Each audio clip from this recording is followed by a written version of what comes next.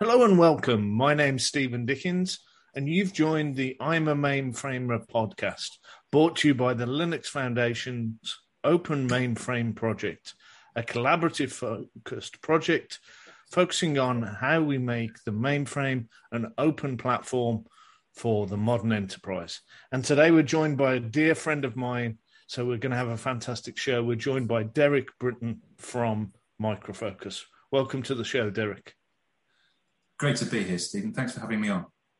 I'm looking forward to this one. Two Brits, a Bristolian and a guy from Birmingham. This should be interesting for those people from around the world to listen to the accents. So just to get our listeners orientated, obviously known you for a long time, but let's just position you to the listeners here. Tell us a little bit about your role, what you do, and we'll kind of use that as a jumping off point. Okay, let's do that.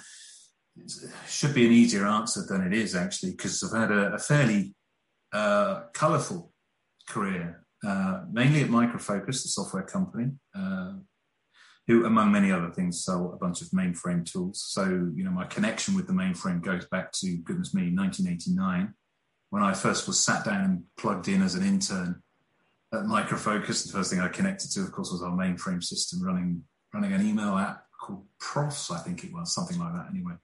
And it's sort of, it's gone on from there, and we'll probably dip back into some of what Micro Focus does later on. But I'm currently helping out on the marketing side at Micro Focus. So you'll see me at places like Share, at the GSE conferences, and I'm a member of the Open Mainframe Project COBOL working group, which I think, if you were to characterize my career in one word, Stephen, or at least a technical word, one that I'm prepared to repeat, it would be COBOL, because my career has been in and around the mainframe world, but actually looking after one of the mainframe's best buddies, the COBOL computer language. So I think to a certain extent, everything I've done has been never more than a few paces away from the COBOL technology, the COBOL programming language. I think that's going to become a question now. If you were to sum up your experience in one word, what would it be? So Mr. COBOL. Okay, that makes sense. Well, and I'm happy with Mr. COBOL. You could go with Lord if you like. I don't mind. But Lord COBOL. Okay. Tom Ross is Captain COBOL. Tom Ross at IBM is Captain COBOL. And I think okay. Sudarshana at IBM, I think she's Queen of COBOL now. I think, we're going around with giving each other titles, and I think that's good for them. So, if there's any spare ones, Duke, I don't know. I was going to say Duke. The Duke of the Duke of COBOL has got a better ring to it, I think. But no, so, there's a lot in what you said there. Micro Focus, we'll talk about that in a bit more detail. There's the Open Mainframe Project. Obviously, we're on the Open Mainframe Project podcast, so I want to understand that in a bit more detail. But maybe let's start with that COBOL journey. So you mentioned that you came onto Profs, you logged on to the mainframe as your first sort of exposure to the technology. Sort of give us a bit of a story arc, kind of where you've seen the platform and COBOL go over that time. That's probably a great place to start. Yeah, no, I think it would be. And, it goes right to the heart of actually the value, but also one of the ongoing challenges that a language of that age and that level of usage will still struggle with, regardless of its success, which is simply that those who dreamt up the idea of COBOL, they've long since gone on to do other things. 1959, the idea was devised. So, and that, just for your listeners' sake, that predates me as well. So I joined the party relatively late, 1980. It had already been going some time already by that stage. Very, very well established, enterprise scale, robust language of choice for business. That's what the B stands for. And so, COBOL's own story, which I was fortunate enough to be involved writing a white paper in celebration of its 60th anniversary a couple of years ago. We delved into its enduring value, and depending on who you ask, there are a number of reasons why COBOL has stood the test of time. But even back in 1989, I said I was connecting to a mainframe to use the apps there. COBOL was still highly regarded, but mainly regarded as a mainframe language. And that remains true today. It was true then, it remains just as true today. And most of the largest world's consumers of COBOL language are all mainframe shops. But actually, part of COBOL's design meant it had to be portable. So COBOL was also available, even back in the 80s, on what was then to become AIX, on something that was then being devised, something called OS2, you may remember, and something that was later to be called Linux, and many other open platforms. Its portability, which wasn't important for the mainframe community per se at the time, became more and more important as more people were looking at what the other options were available to them in terms of, well, where did the applications need to run? How did their business model work? And Micro Focus came into being, helping do just that. But what was really, really critical is that we maintained, because remember, COBOL was built as part of a committee process. It was an open standard and managed by the International Standards Body, which meant that anything COBOL was doing on the mainframe, in order for it to retain its portability, we needed to ensure it could do the same thing elsewhere. And actually, that process of collaboration, and I'm going back as far as the days of AD Cycle, Micro Focus and IBM had to be in cahoots on not only the COBOL standard, the COBOL language, and some of the new capabilities that we were considering at the time, including things that were later to become pretty standard issue, like object orientation.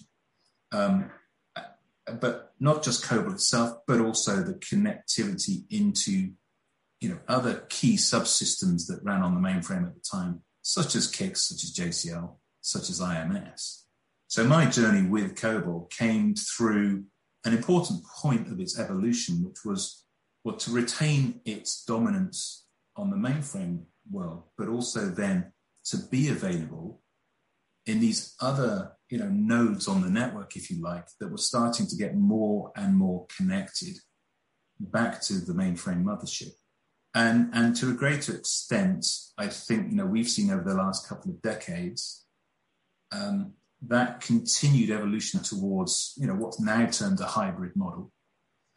And any of these nodes on the network might not even be in your network anymore. They might be in someone else's network, and we call that the cloud. That level of interconnectedness and hybrid IT, if you like, is de facto in many of the largest organizations that are served by both of our organizations. So, that's the way COBOL has evolved, because it had to. And that's sort of the journey that I've been on. So I now spend quite a lot of time talking to organizations who primarily use mainframes, but also have a bunch of other stuff. And it's, really the challenge or the opportunity is how to get the best out of their technology investments to deliver business value. And there's, when you look at that sort of history arc that you're probably as good as anybody in the industry at talking about, I think there's been a lot of negative talked about COBOL, and it hit the press. And I know the Open Mainframe Project led the charge at kind of reframing that. But I think the way you talk about it's really interesting for me. I don't get into this one language is better than another language debate.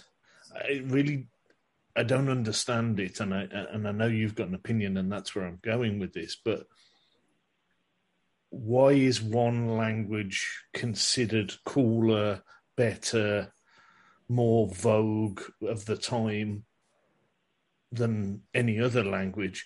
They serve a purpose. They serve a developer community.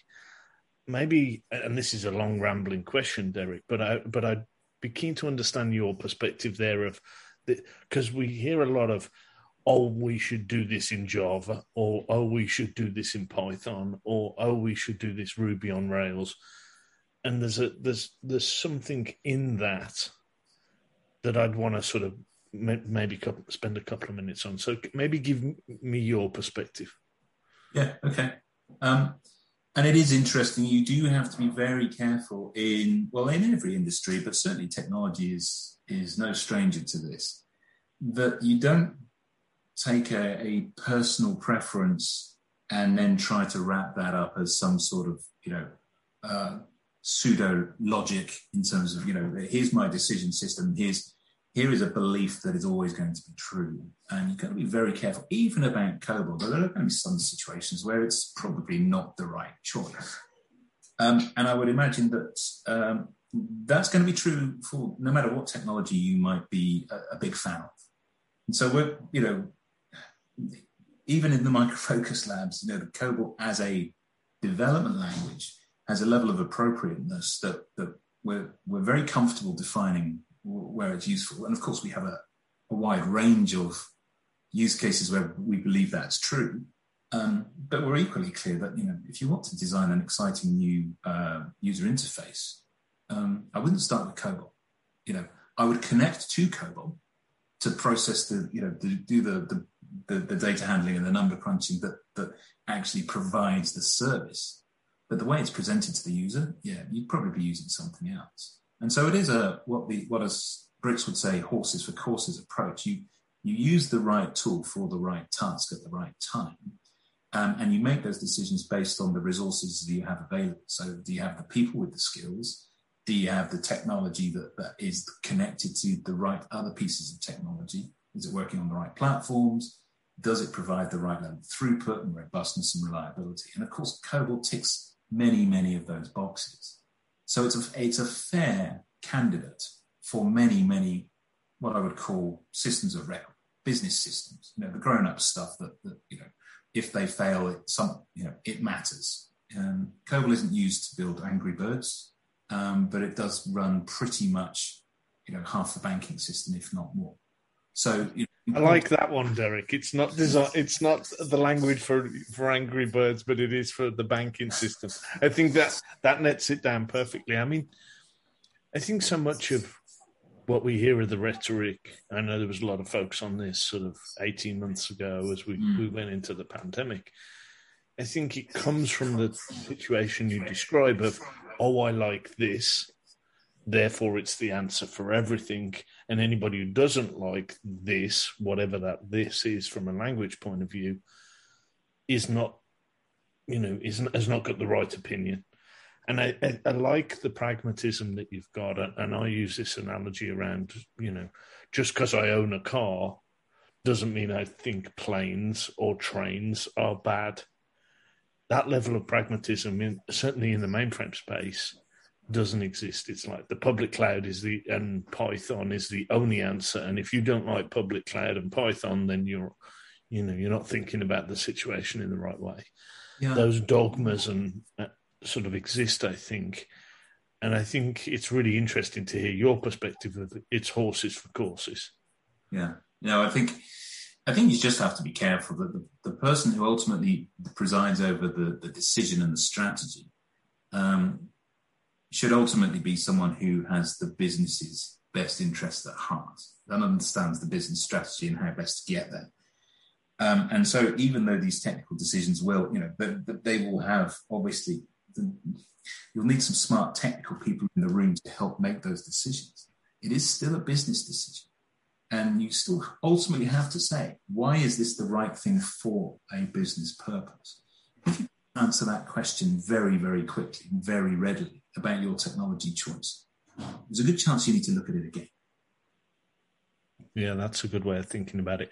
So I led us to how the industry thought about COBOL kind of 18 months ago. I think, I know you and I are close to that and that thought process.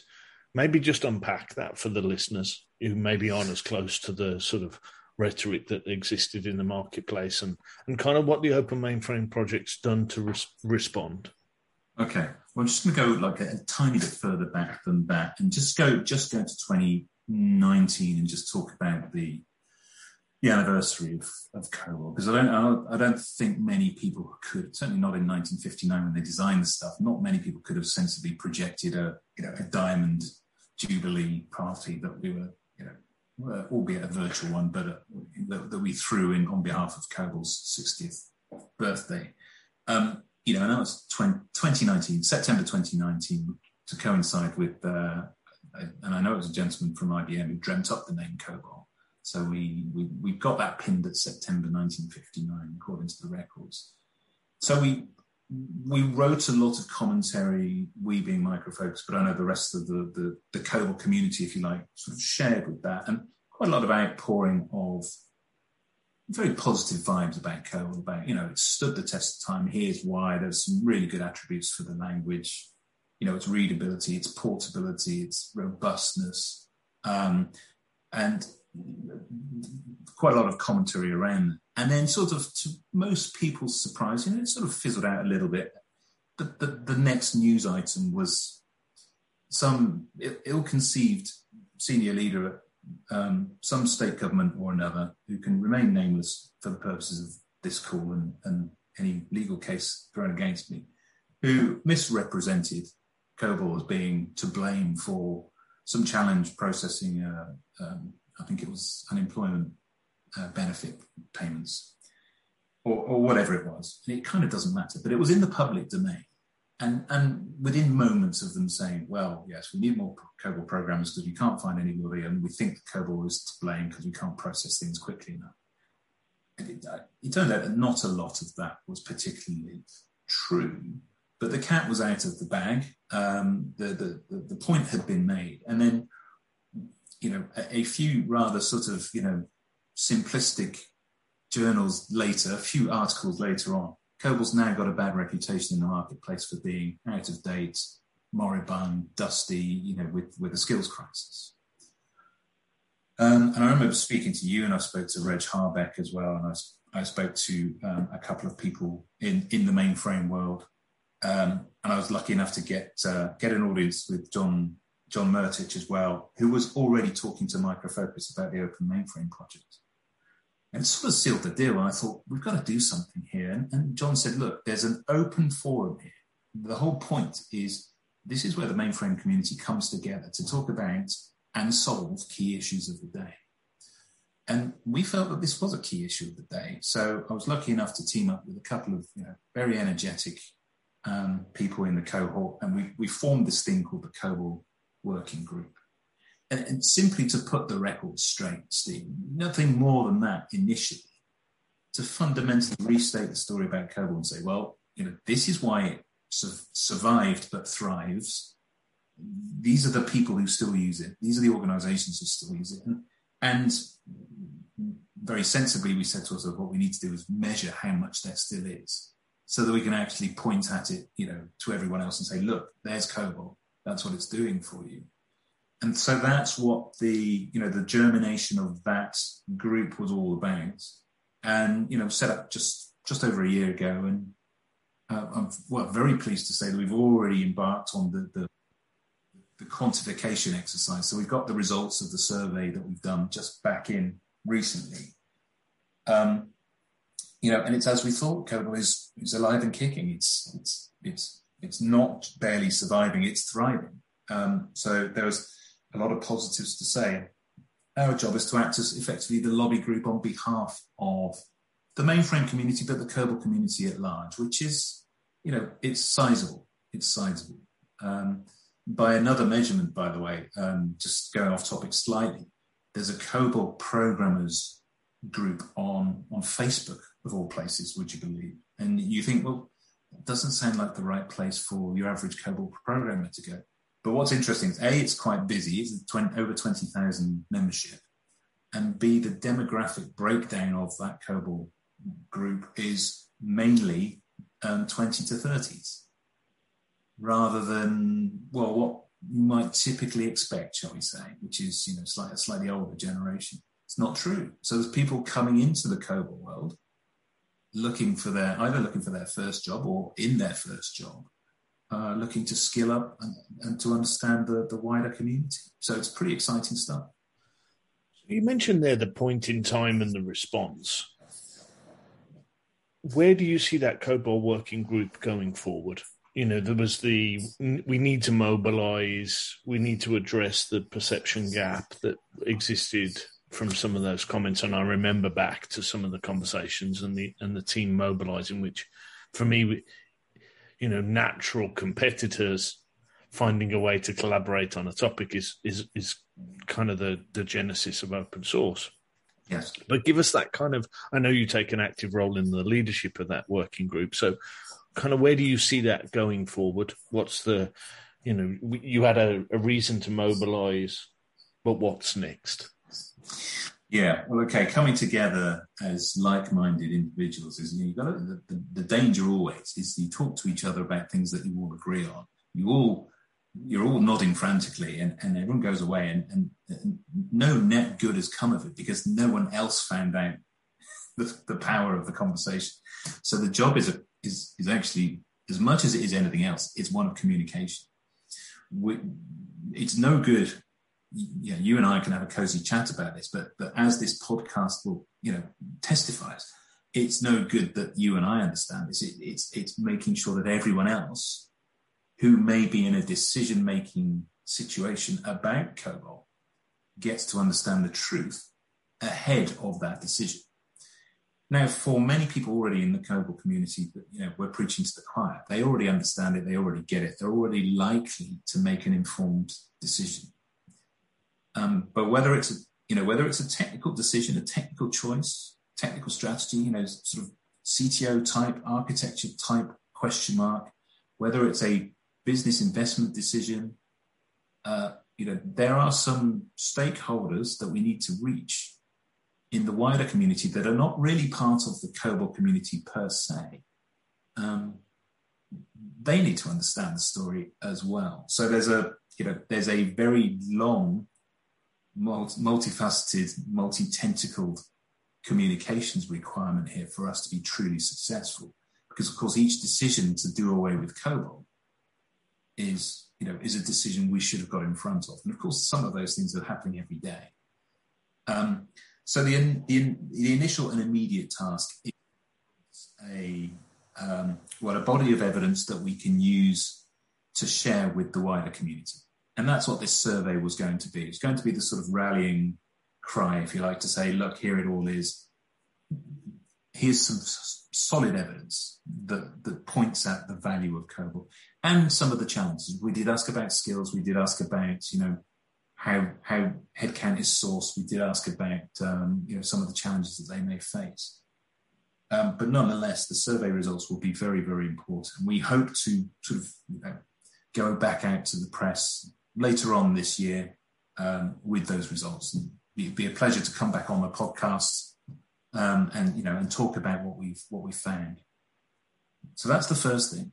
I think the second thing is to realize that as much as we can have these individual conversations one-to-one, stakeholder by stakeholder, or even through the press, much as I'd love to think so, only a certain number are going to listen to this podcast. Only a certain number of people will read Tech Channel. Only a certain number of people will read any other particular IT publication. What we need to do is probably raise it up a bit further. One of the interesting things that's come about, and these details are a little bit sketchy because it's only just started happening. There are in the US Congress, there are legislators looking at potential acts of parliament, or whatever they're called over there, that talk about the necessity to protect and continue to invest in so-called legacy systems because of the endemic inherent risks that a lack of investment has caused over the last couple of decades. They're trying to protect, not just the government institutions, but I think it primarily focused on those from, the lack of funding that has caused risks to these IT systems, which is part of the reason why they are, easily tarnished with a bad reputation. Oh, look at this dusty and broken old system. It's not dusty and broken and old. It's just underinvested. It's just been left a little bit to die on the vine because of the lack of ongoing investment. You need to feed and water these systems on an ongoing basis. in order to maintain them and to keep them current. And that's what that legislative discussion, it's basically a discussion topic at the moment. I don't think it's been proposed yet, but we're trying to galvanize input from a variety of sources to help with that. And that raises the bar, I think, and that raises everyone's awareness. I think COBOL then becomes more of a mainstream conversation all over again. And I think the more mainstream it is, the more people realize how profoundly foundational to the economy that technology is. Very much like the mainframe, Steve.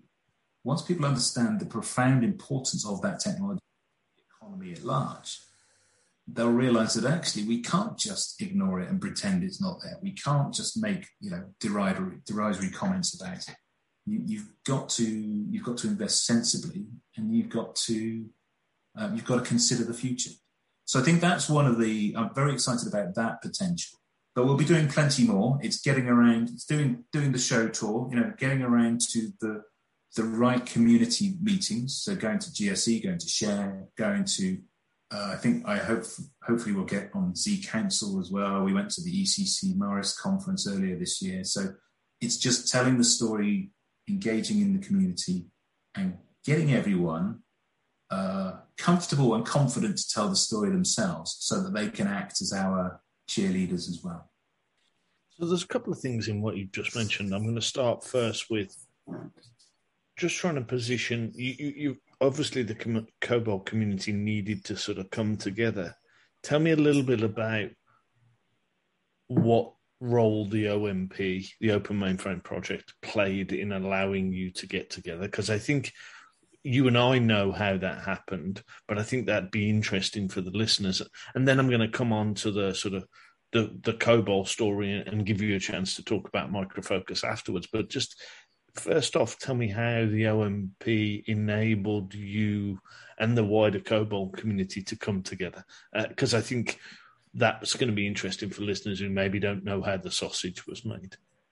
Yeah, I think and you know what, it was a moment of, it was one of those kind of wow moments where you realize the potential that we had at our disposal, that was only possible because of what the OMP was able to do.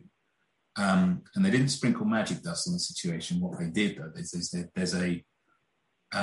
there's a place you can go where you leave your role at the door, you bring your passion in the room, and then you are talking like a support group to say, hi, I'm Derek, I love COBOL. And, you go around the table and you all introduce yourself.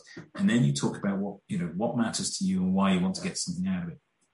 Now, what you have to remember is, and it was a good mix, actually, in all fairness, but what it did include, the room included organizations who would ordinarily never sit in the same room, barely stand in the same building, because we compete on things. We sell rival technologies. And once, the honest broker, which is what John was able to do, John Murtich was able to do, he said, this is the way this is going to work. He also very sensibly said, look, let's not just have vendors. Let's have practitioners. Let's have consultants. Let's have trainers. We have Dr. Cameron C. from North Carolina, a number of other people who are, shall we say, enthusiastic hobbyists or practitioners who happen to work somewhere, but that's not why they're there. They're all in the room, and everyone got an equal vote. And it was then just a case of, right, between us, what do we think we need to do about COBOL? Pretty much broad, widespread agreement, and that could only have happened if there was a safe place to go to have that conversation, where you could leave your sort of day job at the door. And that's what we were able to achieve. And on the back of that decision, my employer, Micro Focus, said, this OMP thing is much more powerful than we've really considered before. And that was, to a great extent, one of the key points where, we decided to join up as a paid up member. So I think that was the special moment where we realized the potential. But when, all that does is get people in a room. What then happened was quite magical, that we all saw eye to eye on it. I mean, I think you were in the first couple, Steve, and you'll remember just how powerful the meetings were. And then it was just then a case of, right, well, we're just going to club together and figure out the right way to get this done. We've accomplished quite a lot in a very short space of time. And I think it's really interesting, those first sort of bristly, well, I normally sell my stuff against your stuff. I don't like you as a person because I have to, my salary is, it's a sort of that classic zero-sum game. I win, you lose, we win the deal. You lose the deal kind of mentality, as you say, gets left at the door. Yeah. And it's like, well, in order for either of us to be successful, we need Cobol to be successful. How do we? And I know John's a master at kind of orchestrating those initial difficult conversations. So, I mean, I think that's really interesting. The second piece you talked about, and I'm going to give you the opportunity to get into Micro Focus here in a little bit more detail, is kind of those interactions with some of those clients and kind of where Cobol's going when you're talking to clients. So maybe just sort of, this is the opportunity to position Micro Focus a little and what you guys do. Maybe just unpack that a little for me and for the listeners. Okay, well, I'm going to look at it from a Cobol-centric perspective, and that's not the full story of Micro Focus. We do a whole ton of other stuff. We are a security and an operations and an analysis company, and all of those other business units that are, fantastic in their own right. But from a Cobol perspective, well, what's interesting is when you talk to the client base, and you know this as well as I do, Steve, when you talk to organizations about what their future aspirations are, especially in the last couple of years where the world has turned pretty much upside down, and what your customers now want are completely different to what they wanted 2 years ago, and what your supply chain looks like has changed beyond comprehension. All of those things have a huge impact on the IT that underpins the business that you're trying to support both today and aspirationally. Well, that's equally true for the stuff that's at the heart of those IT systems, which is obviously for our clients, it's Cobol applications, no matter where they happen to be running, but typically mainframe based. What has happened and what Micro Focus has spent a lot of time worrying about, and I know we're not alone, is the fact that unlike what was the case in 1969 and 1979, even when Cobol was probably at its heyday because it had a near monopoly hold on the business marketplace. These applications are not islands anymore. The platforms they run on are not islands anymore. I think it was as far back as 4 or 5 years ago. I think Peter Rutten at IDC referred to the mainframe ecosystem as the connected mainframe. And a successful mainframe ecosystem is only going to be successful if it is connected. And in fact, even at Micro Focus, we sell a bunch of mainframe security software, and our tagline for it is protected and connected, because both of those things have to work for your mainframe ecosystem to remain viable. We like the phrase open mainframe on this podcast. You can say connected, we say open. I mean, rather like that. I was the one who was fortunate enough to come up with the name, so I'm going to show my bias. But I think they both speak to the same point. They do. And it's really interesting the way you described it and the words you use there of the platform's not an island. Yeah. Whether it's open, whether it's connected, whether it's hybrid, whatever the marketing people get to sort of use in the taglines, I think that's the key point. If you're writing a Cobol program, and I'm speaking to the developers who listen to the show here, you're not writing it to sit on a mainframe and only be interacted on a mainframe anymore. It's going to be part of a journey. The system of engagement could be sitting on AWS. It could be a mobile phone that's the connectivity layer to get in. It could be a mobile banking app.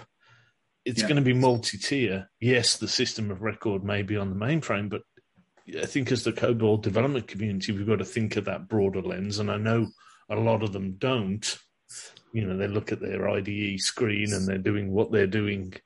But we've got to think on that broadest of lens. No, I think we do. And what's good and what's encouraging and what's really exciting, actually, when you see the stuff for yourself, is everything you've just described as being potentially necessary as a use case. That's out of the box today. That happens on a comfortable basis. And I know many people at the IBM labs who've built many really smart pieces of kit to enable a much more agile and much more connected method of delivering COBOL systems, no matter where they need to be, no matter what they need to do. It's honestly, COBOL's part of your most contemporary tool chain, using whatever other contemporary tools, potentially open source tools, of course. That's all happening right now, plug and play, no problem. Can you disentangle monolithic COBOL applications to deliver them as discrete microservices? You bet you can. Of course you can. Straight out of the box, no problem at all. Now, is it a problem to identify the right microservice to deliver it in the right way? Of course, microservices isn't child's play. You still got to think about it, but the technology is able to help you disentangle things that haven't been touched for years. So all of that is already available and already possible. I think that the trick is to get some of that art of the possible in the hands of those who might otherwise not realize it, and to give them that as a potential option for the future. My biggest fear is that the wider COBOL programmer community out there in government and industry are not being given the opportunity to bid, to use COBOL in these new ways to solve the challenges of today. And that there's some sort of default acceptance that in order to do something new, you have to use a new piece of technology. And that's just patently not true, because, as I've said in other podcasts and in other articles, COBOL it's a 1959 idea, but it's a 2021 technology. And so when someone says we might need some new technology for that, we say, great, well, why don't you use COBOL? Because that's exactly what it is. And of course, the same is true for the mainframe itself. So yeah, I like the way you phrase that. I mean, I've long sort of used this analogy. I'm a car guy, and people sort of naturally understand cars as an analogy. And it's, if you're in a US audience, the Corvette, if you're in a European or sort of global organization sort of context, people understand the Porsche 911. Right. Both of those cars were launched at the same time, the same year as the mainframe. Yeah. We were out driving yesterday and I saw the new Corvette. Not one thought went through my whole mind of, oh, that's an old car. But it was a mid-60s idea that's been reimagined, and they've moved the engine to it's mid-engine now, not front engine. This thing looks like a Ferrari or a Lamborghini. It looks as modern as a car could look, but it's a mid-60s idea. Yes. Nobody looks at the brand new Porsche 911 and goes, oh, that's a vintage car. No. So I think that, you're certainly thinking about it in the right way. You're looking at that car to go, that's a way to have a fantastic journey and put a big smile on my face and kind of enjoy the experience of driving a sports car. You're not thinking, oh, that's a 1960s kind of sports car. So it's that same sort of mindset. So it absolutely is. Absolutely right. So I think as we start, I mean, I could talk to you about this topic for hours, as you know, and we do on a regular basis. But maybe we need to sort of think about how we start to bring this home for the listeners here. One of the questions I always ask is, you talked about when we're doing the introduction, you've been a mainframer since the late 80s. You got the opportunity. We get a lot of younger listeners, and we talked about it. Some of the things you mentioned from the Facebook demographics. There's a lot of new users coming to this platform, and particularly to COBOL from the development community. As one of those luminaries in the COBOL space, the Duke of COBOL, as you're now going to be known. Thank you, Steve. What advice would you give to your younger self so you can go back and speak to the Derek Britton, age 21, 22, coming out of college with the benefit of the hindsight here? What would you say to your younger self? I mean, it's actually probably the hardest question you've posed to me today, but I think there's probably a couple of things. And just, it's just dawned on me based on the conversation we've had. And so ask me again tomorrow and I'll come up with 3 other things. But I think if you were to say, what didn't I know back then that I know now that really matters to my career and my place in the world, if you like, I think the most important one is context. Even a graduate will take a job because that's the job that they think they want, but their end game was getting the job. Their end game wasn't why the job was good for them in their career path. And in fact, I mean, I don't know how many people I've spoken to who don't use their college degree at all in their professional life. The goal of the college degree was because they thought they had to go to college. And that was pretty much the end of it. And then they found a job, and that was a sort of a different objective. So it's setting the context for who you are in the world as early as you possibly can. And if that sounds sort of rather patronising, maybe it is. But I think today's organisation is a lot more transparent about who it is and why it exists and what purpose it serves the world around it, in a way that certainly when I started my career, there was no corporate culture to speak of in quite the same way.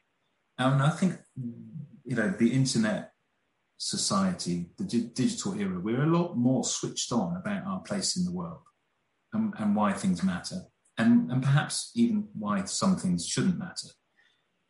I think your average 21-year-old might not spend that much time thinking about that. However, I think understanding your context and why your career is going to matter in the future, I think it's a great place to start. And the second and third things are actually just purely tactics, Stephen. There's no way you're ever going to get on in your career if you singularly focus on just yourself. You're only ever going to achieve great things with a team of great people around you. And so teamwork, the ultimate ingredient of success is teamwork.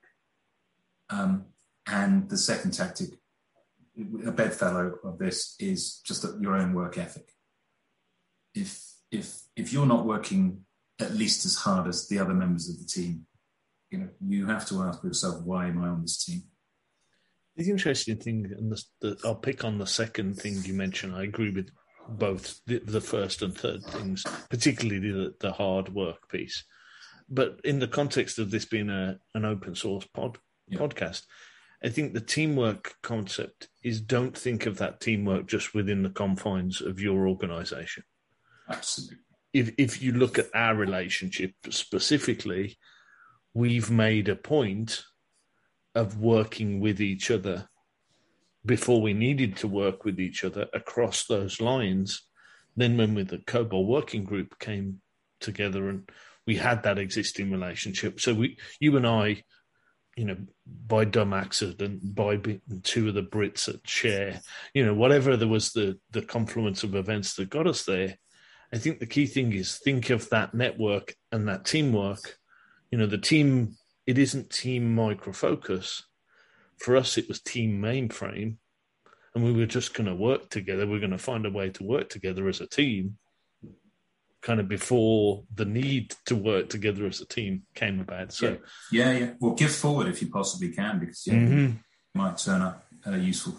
And also there's an enjoyment thing there as well. Just gravitate to the people you'd like to spend some time with, and I suppose I have to confess that I like spending time with you, Steve. That's what I have to pay to get on the podcast. That's a revelation that I don't think we need to expand on. So, I mean, the final question I tend to ask is, and I'm really interested in your answer on this topic, where do you see the Mainframe platform 3 to 5 years out? I think getting your perspective, particularly on that's going to be really interesting for our listeners. Yeah, it's a constant fascination to me. Just that, and there are so many technology futurists, self-appointed, me included. Now that we've even got the word future in mind, a company with future research. So yeah, I'm guilty of being a self-proclaimed futurist. But yeah, I get your point. It's one of the toughest. It is one of the toughest gigs. I mean, there's not a lot that many people foresaw about the last couple of years, and we can all agree with that. But I mean, I read a lot of these reports, and I don't disagree with many of them when they say that it's kind of the classic conundrum that the IT world faces. You add a lot into the top. A lot of water comes into the lake, but not a lot of water flows out of it. By which I mean a lot of new technology gets introduced into the top of the funnel, and not a lot of it retires. A lot of it carries on, not necessarily widely used, but it carries on regardless. We're not very good at getting rid of things, because actually, if it adds value, it stays. Because it's technology, and it automates processes, so it's never necessarily a bad thing. And as a result of that, as a natural byproduct of greater levels of complexity on an ongoing basis, more languages, more technology options, more platforms, more means of delivery, a burgeoning open source community as well, adding even greater opportunity. Then there are the requirements for all of those new dots in the picture to need to be joined up.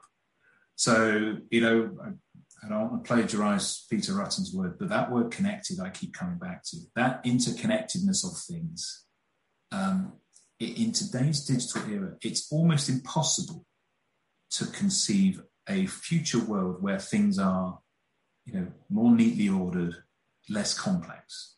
And therefore, the necessity to simplify and improve the connection and obviously the secure connection of all of those various elements is going to remain absolutely foundational to anyone's success. And as that pertains to things like COBOL, well, it's going to need to carry on playing nicely with whatever evolves in, whether it's the containers world in terms of the delivery model, whether it's connecting with new languages, whether it's supporting new front ends, whether it's plugging into new open source options. All of these things are going to happen. And it's going to go faster than any standards body can keep up with. And so the market is really shaping the evolution of that language, but is also shaping the evolution of the platforms on which those languages sit as well. We know that IBM is going to spend continued sums of money on ensuring that the mainframe continues to innovate. We are absolutely sure that the cloud vendors are going to carry on doing the same for their own platforms. Those worlds will continue to collide, and they'll continue to require mashups and connections that, they're either working today and need to be better, or we haven't yet conceived other ways where they'll also have to work together. It's not going to get any easier for any of these organizations to figure all of this out. But actually, in some of that complexity arrives a heck of a lot of new opportunity as well. So it just becomes another exciting 5 years to look forward to.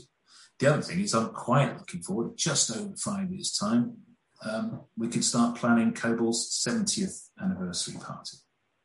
And I've already got Reg Harbeck to commit to lay the drinks on. So, you just have to bring cake. Fantastic. So I've asked that question of multiple guests on the show over the years now.